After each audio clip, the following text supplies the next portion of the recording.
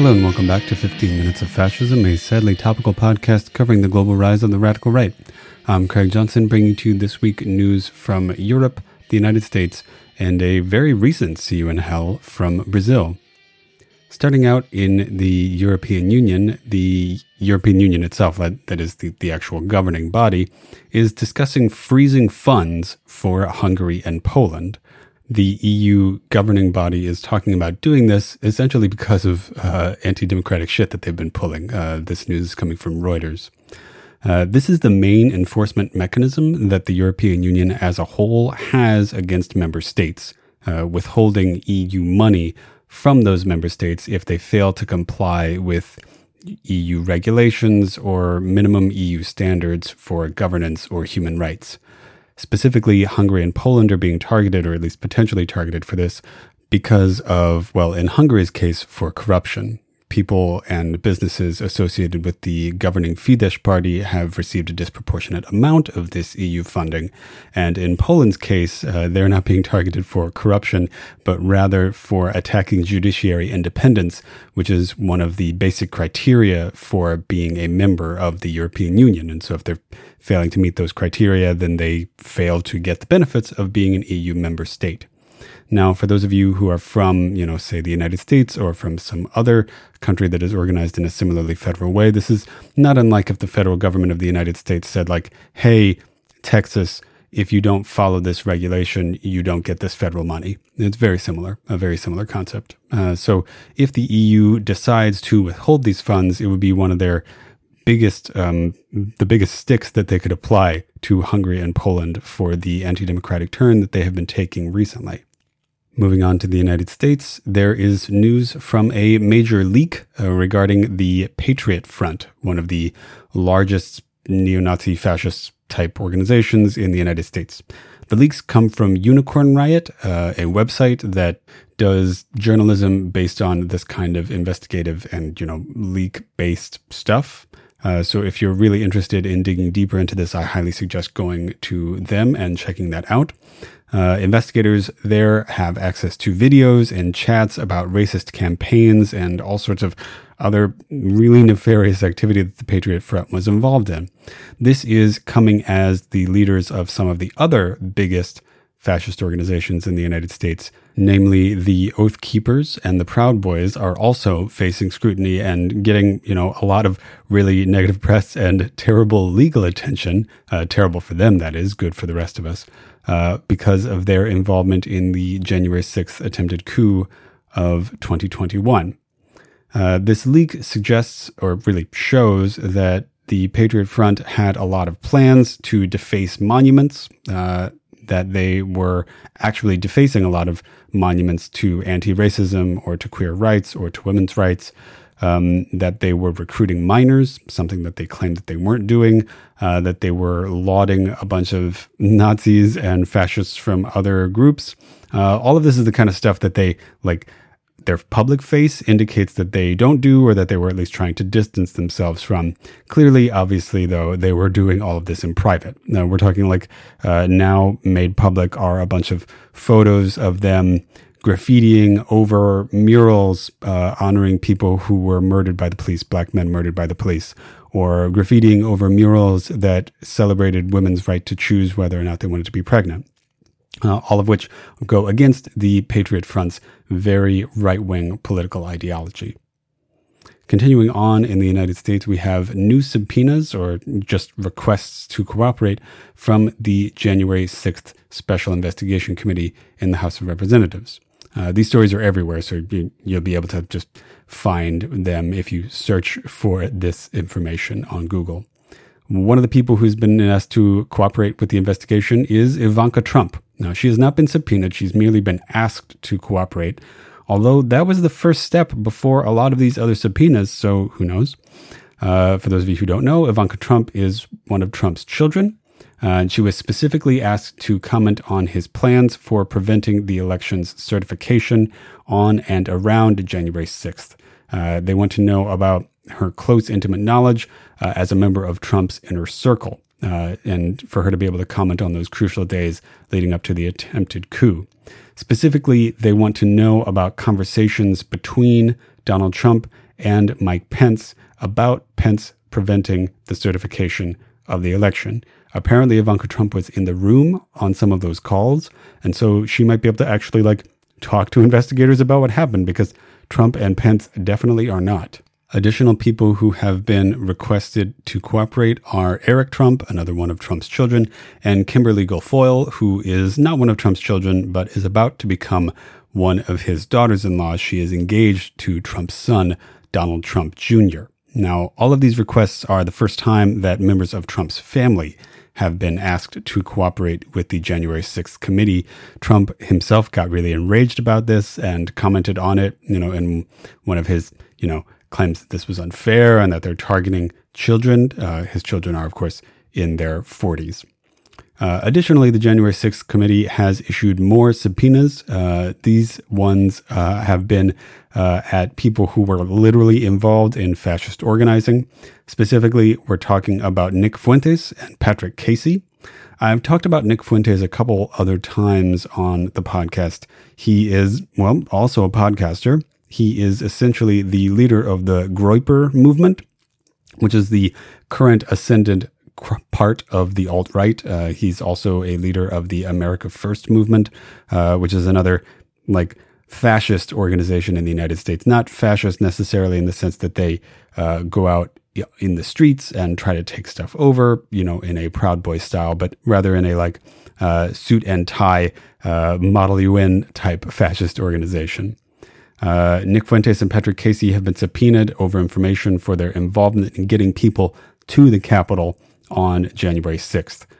They were apparently at the rally but did not enter the Capitol building itself. Fuentes and Casey are also under investigation specifically by the FBI because they received anonymous payments in Bitcoin from a computer that is physically located in France.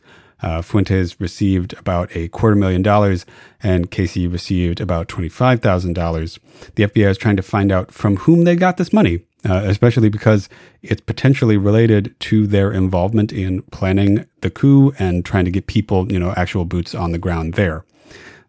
This is extremely interesting because it could mean that the committee is really, really tightening the strings here. They're really connecting the dots between Donald Trump on the one hand, and his allies in the government, and also people who were working in fascist movements outside of the government, planning to support the coup by providing the human muscle needed in order to take the Capitol and prevent Joe Biden from being certified as the president of the United States.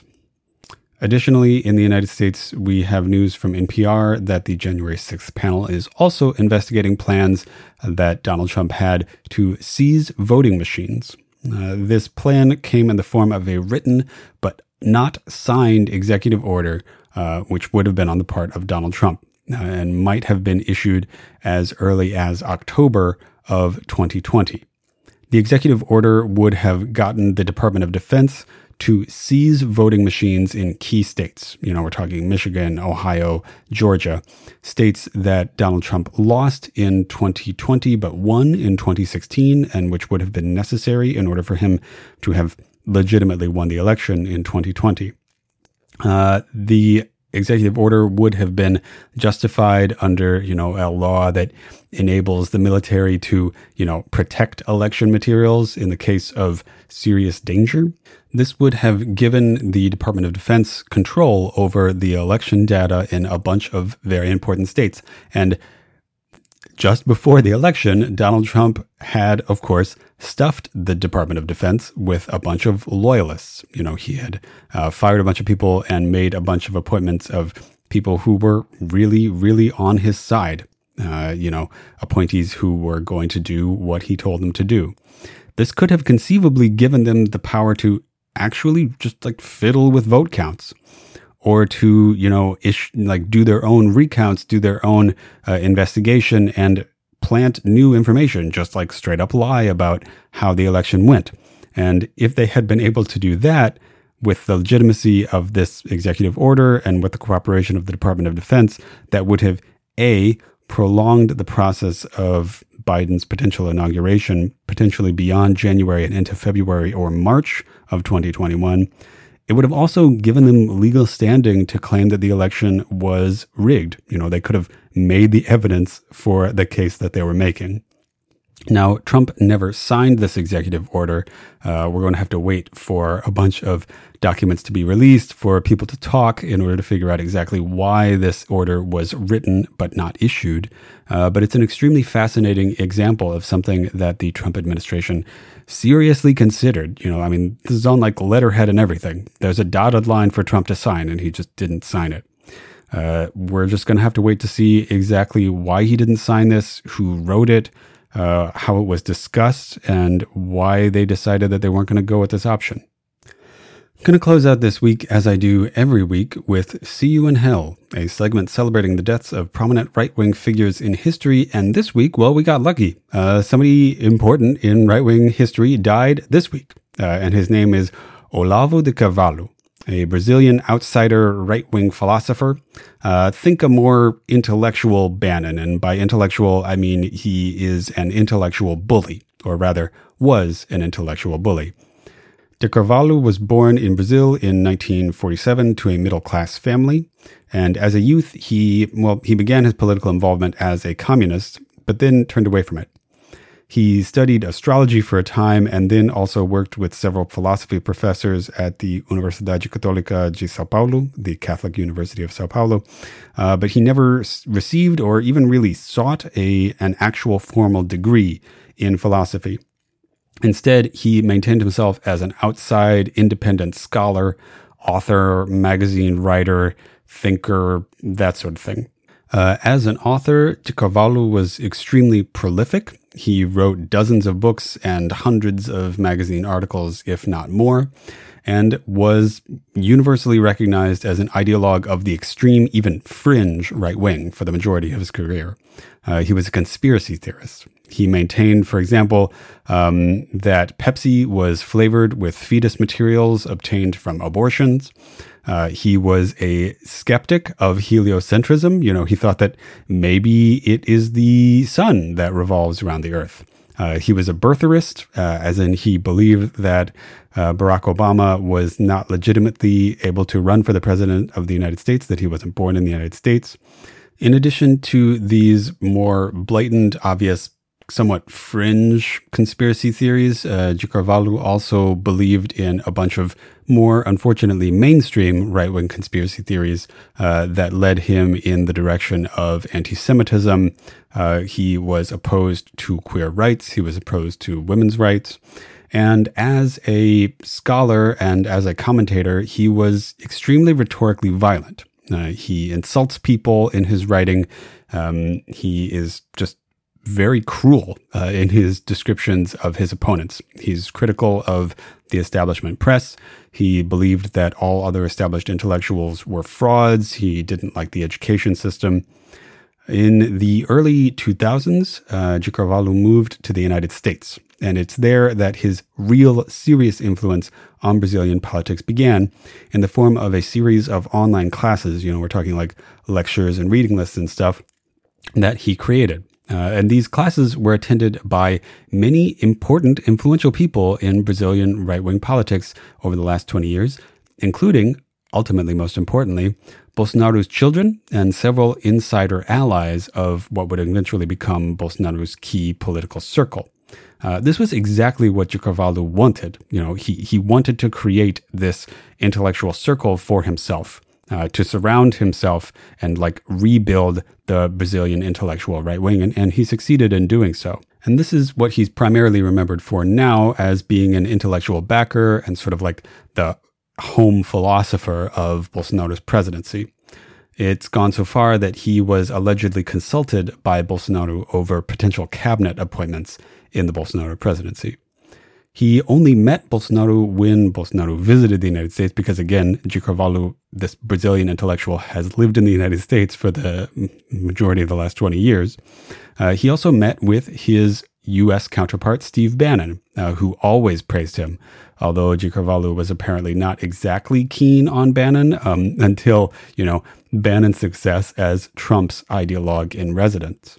De Carvalho was ultimately undone by one of his conspiracy theory beliefs. He thought that COVID was a hoax. And this week in history, he died apparently of complications from a coronavirus infection. That information, at least, is coming from one of his daughters, who is extremely skeptical and extremely critical of her father. No other cause of death has been released as of yet. So that's Olavo de Carvalho, a COVID denialist and Brazilian right-wing ideologue who died this week in history on January 24th. So, Olavo de Carvalho, we will see you in hell. All right, that was 15 Minutes of Fascism, a sadly topical podcast covering the global rise of the radical right. I'm Craig Johnson, thanking Sleepy Kitty Arts and Sleepy Kitty Music for our intro, outro, and graphics. If you enjoyed the podcast, please like, share, and subscribe. Please share it with friends, family, and comrades. Leave a review on whatever it is you're listening to this on. If you really enjoyed the podcast, check out my Patreon at patreon.com/15 Minutes of Fascism. That's 15 Minutes of Fascism, all one word. If you want to get in touch with me, I'm 15minutesofascism@gmail.com or Hist of the Right, that's HIST of the Right on Twitter. All right, thanks, and I'll talk to you next week.